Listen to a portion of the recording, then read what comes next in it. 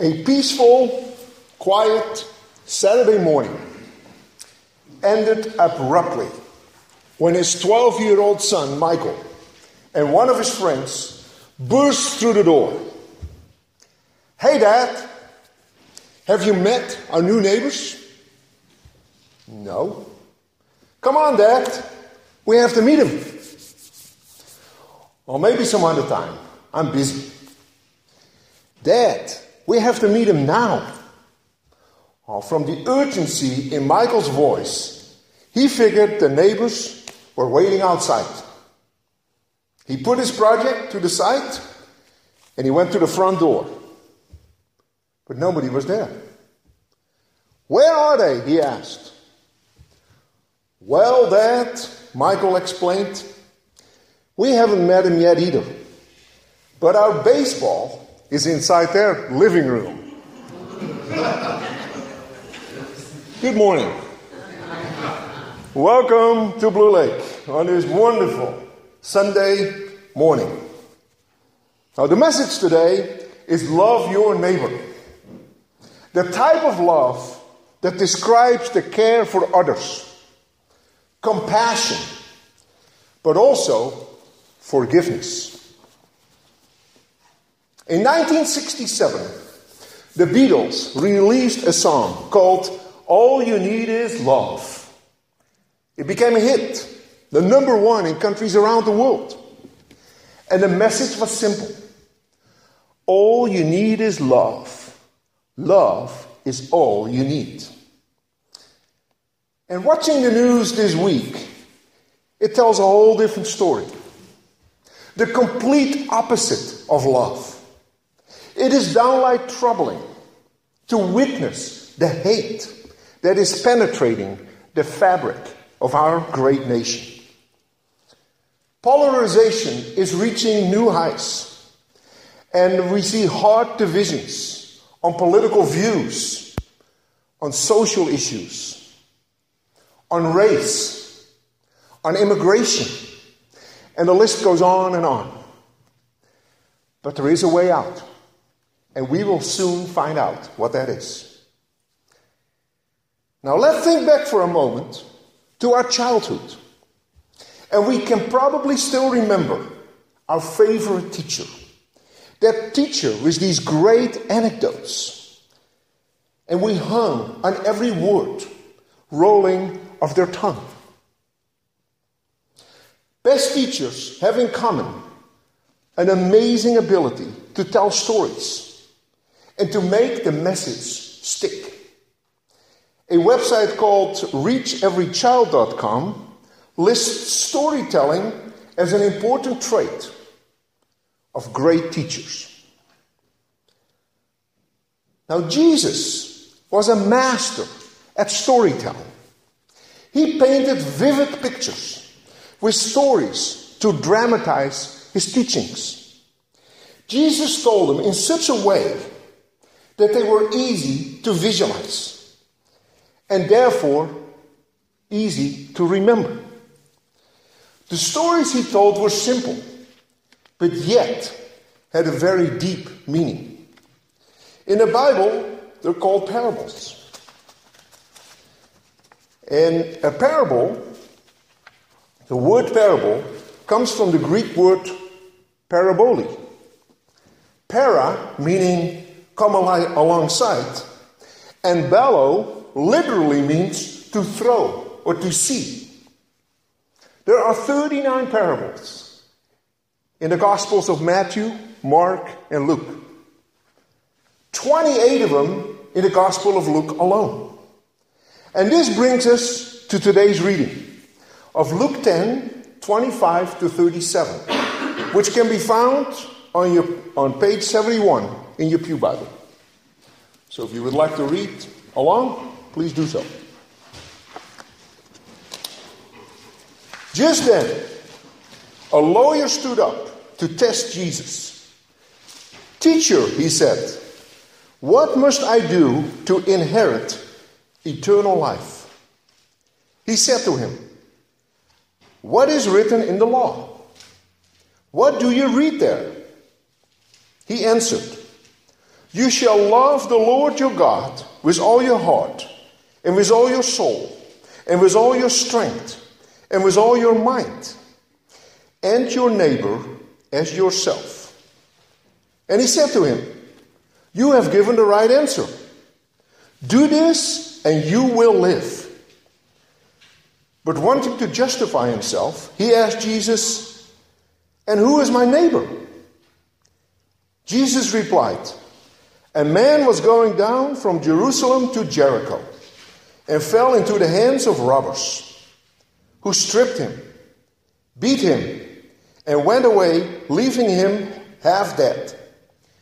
Now by chance, a priest was going down that road, and when he saw him, he passed by on the other side. So likewise a Levite, when he came to the place and saw him, passed by on the other side. But a Samaritan, while traveling, came near him, and when he saw him, he was moved with pity. He went to him and bandaged his wounds, having poured oil and wine on him. Then he put him on his own animal, brought him to the inn, and took care of him. The next day he took out 2 denarii and gave them to the innkeeper, and said, take care of him, and when I come back, I will repay you whatever more you spent. Which of these 3 do you think was a neighbor to the man who fell in the hands of the robbers? He said, the one who showed him mercy. Jesus said to him, go and do likewise. The parable of the Good Samaritan is well known. American Magazine ranks it number 3 on a list of the top 12 parables. What is the core message? Jesus uses this parable to vividly illustrate to love your neighbor as yourself. And isn't this interesting? The priest and the Levite passed on to the other side of the road. Both were religious types, intellectuals, members of the upper class, and they left that poor fellow untouched. But then the Samaritan was moved with pity, and it was the Samaritan who rescued the man laying along the road, half dead.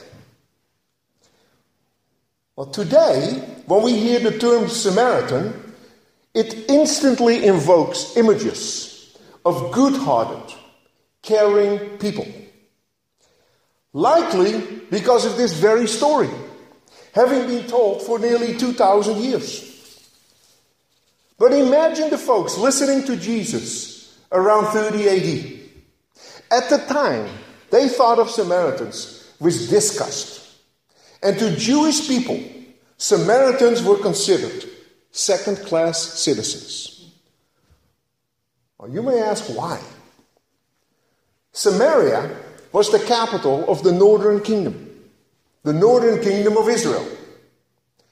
Foreigners had intermarried with this Israelite population in and around Samaria. These Samaritans worshipped idols of their previous heritage. Samaria was a place of refuge for all the outlaws of Judea. The violators of the Jewish law found safety themselves in Samaria. The division between Jews and Samaritans was stark. Like it was wrong to have any contact with the opposite group. Samaritans were generally considered half-breeds and were universally despised by the Jews. So Jesus could not have used a better example to drive the point to love neighbor as self. If a Samaritan could help out a Jew in need, then there truly were no limitations to the meaning of this command. And although the Bible doesn't mention it verbatim, the command is commonly referred to as the Golden Rule. The Golden Rule is universally applied throughout our society. For instance, of the 10 guiding principles of our company, 2 of them find their origin in the Golden Rule. Treat neighbors like you want to be treated. And treat team members with respect. Renditions of this core principle are found throughout history. Confucius said, "Never impose on others what you would not choose for yourself." Socrates wrote, Do not do to others that which angers you, when they do it to you." Buddha said, "Hurt not others with that which pains yourself." All these writings date back between 400 and 500 BC. But the root of the Golden Rule goes all the way back to the days of Moses, coming down from Horeb, receiving the 10 Commandments. And Moses wrote in Leviticus 19:18, "Do not seek revenge or bear grudge against anyone among your people, but love your neighbor as yourself." Well, what's fascinating, that all these earlier writings instruct to not do something. And it is an interesting twist that the Golden Rule, Jesus emphasizes a positive command, to be proactive, to do, to love neighbor. But who is our neighbor? The folks living here in Blue Lake all around us, they certainly are neighbors. But so are the folks living around the world in great need.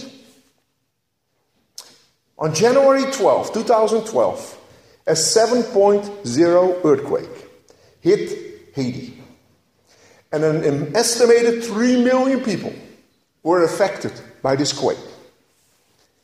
Death estimates range between 160,000 and 220,000 people. Countries from around the world came forward to help those in need. And according to numbers provided by the United Nations, aid totaled $13.3 billion, led by the US with $4 billion, of which a quarter, or $1 billion, came from private charity and individuals.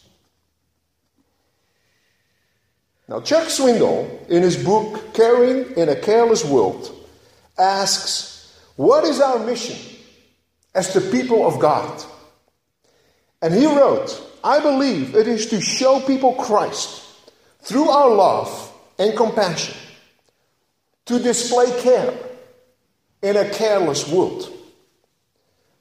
Now, Christianity doesn't get any more basic than that. It is caring for, reaching out to, and spending time with those who Jesus called the least of these. A good example is Samaritan Spurs, a Christian organization founded in 1970 by Franklin Graham, the son of Billy Graham, providing spiritual and physical aid to hurting people around the world. And the Samaritan Spurs has helped people who are victims of war, poverty, natural disasters, and disease. Then in yesterday's paper, had a great story on Betty Chin, leading a group of 20 teens from the south of Santa Rosa, helping serve the poor. Betty has tirelessly been serving the homeless in our community for the last 20 years. Then last month I was talking to a friend who has taken his church group to Mexico for 6 out of the last 7 years during spring break, as they build houses for Mexican families in need. Nobody asks him to do this. He does it from the bottom of his heart, providing the love of Christ. Now the question is, can we also love our neighbor when they inflict pain on others and on their families? Are we able to forgive them? Last year, On June 17, Charleston, South Carolina, was hit by an incredible act of brutality when 9 members of the Emmanuel African Methodist Episcopal Church were massacred while attending Bible study. The news was shocking. But what grabbed the hearts of the nation was the next day, in a court hearing, family members of the slain stood up and publicly forgave the shooter, Dylann Roof, of his cold-blooded actions. One by one, those who chose to speak did not turn to anger. Instead, they offered the killer forgiveness, and they said they were praying for his soul. What an amazing manifestation of courage and strength and love to be able to forgive after what had happened. A few weeks ago, we visited Holland and stayed in a hotel in the city of Haarlem, a central location between the bulb fields in the north and the flower operations in the south, and Schiphol Airport close by whenever you leave early the next morning. Less than 1.5 miles from the hotel is the Corrie ten Boom Museum on the Bartel Jorisstraat in Haarlem. This museum was established in memory of the ten Boom family, who during the Second World War provided shelter to numerous Jews and members of the Dutch resistance. Then in 1944, the Gestapo raided their house, and the entire family was imprisoned.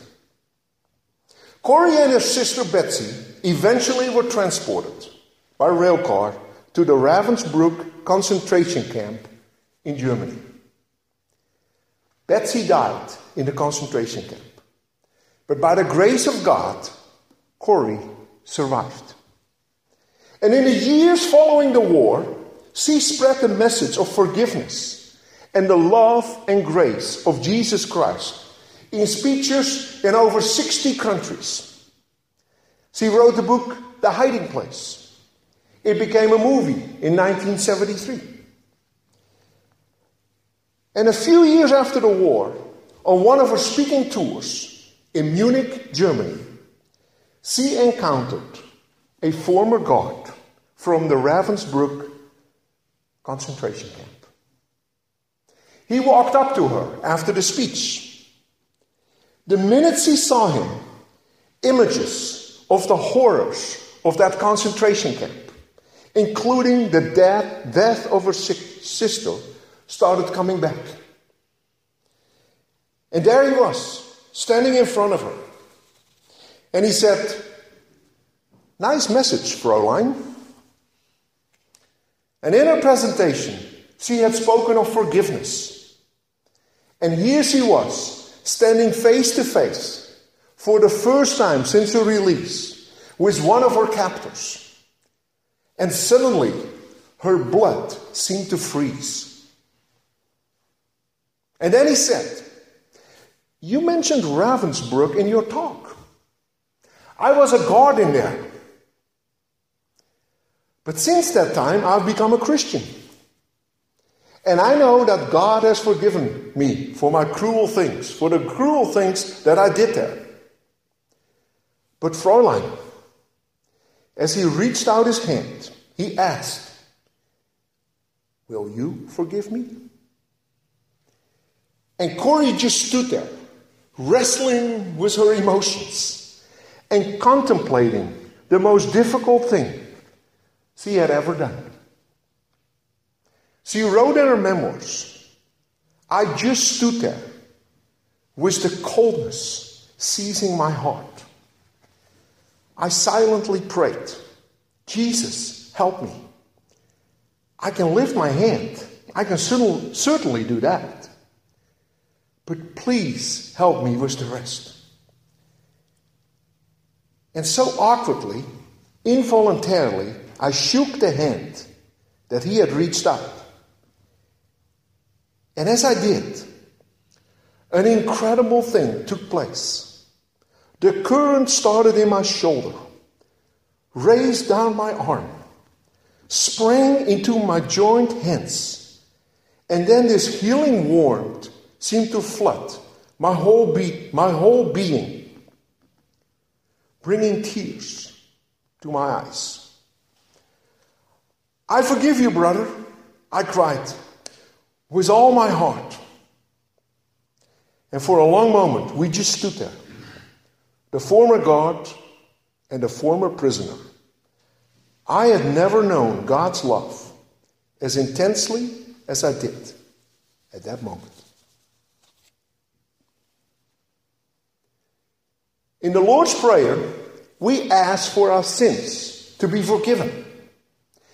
But we also make a promise that we will forgive those who sinned against us. Jesus said in Matthew 6:14, "If you forgive others for their sins, your heavenly Father will also forgive you.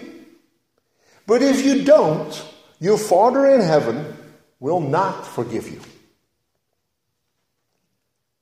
God so loved the world, he gave his only begotten Son. It is Jesus Christ that came down to be among the people and to provide the message of love. In his parable, Jesus commanded to love our neighbor.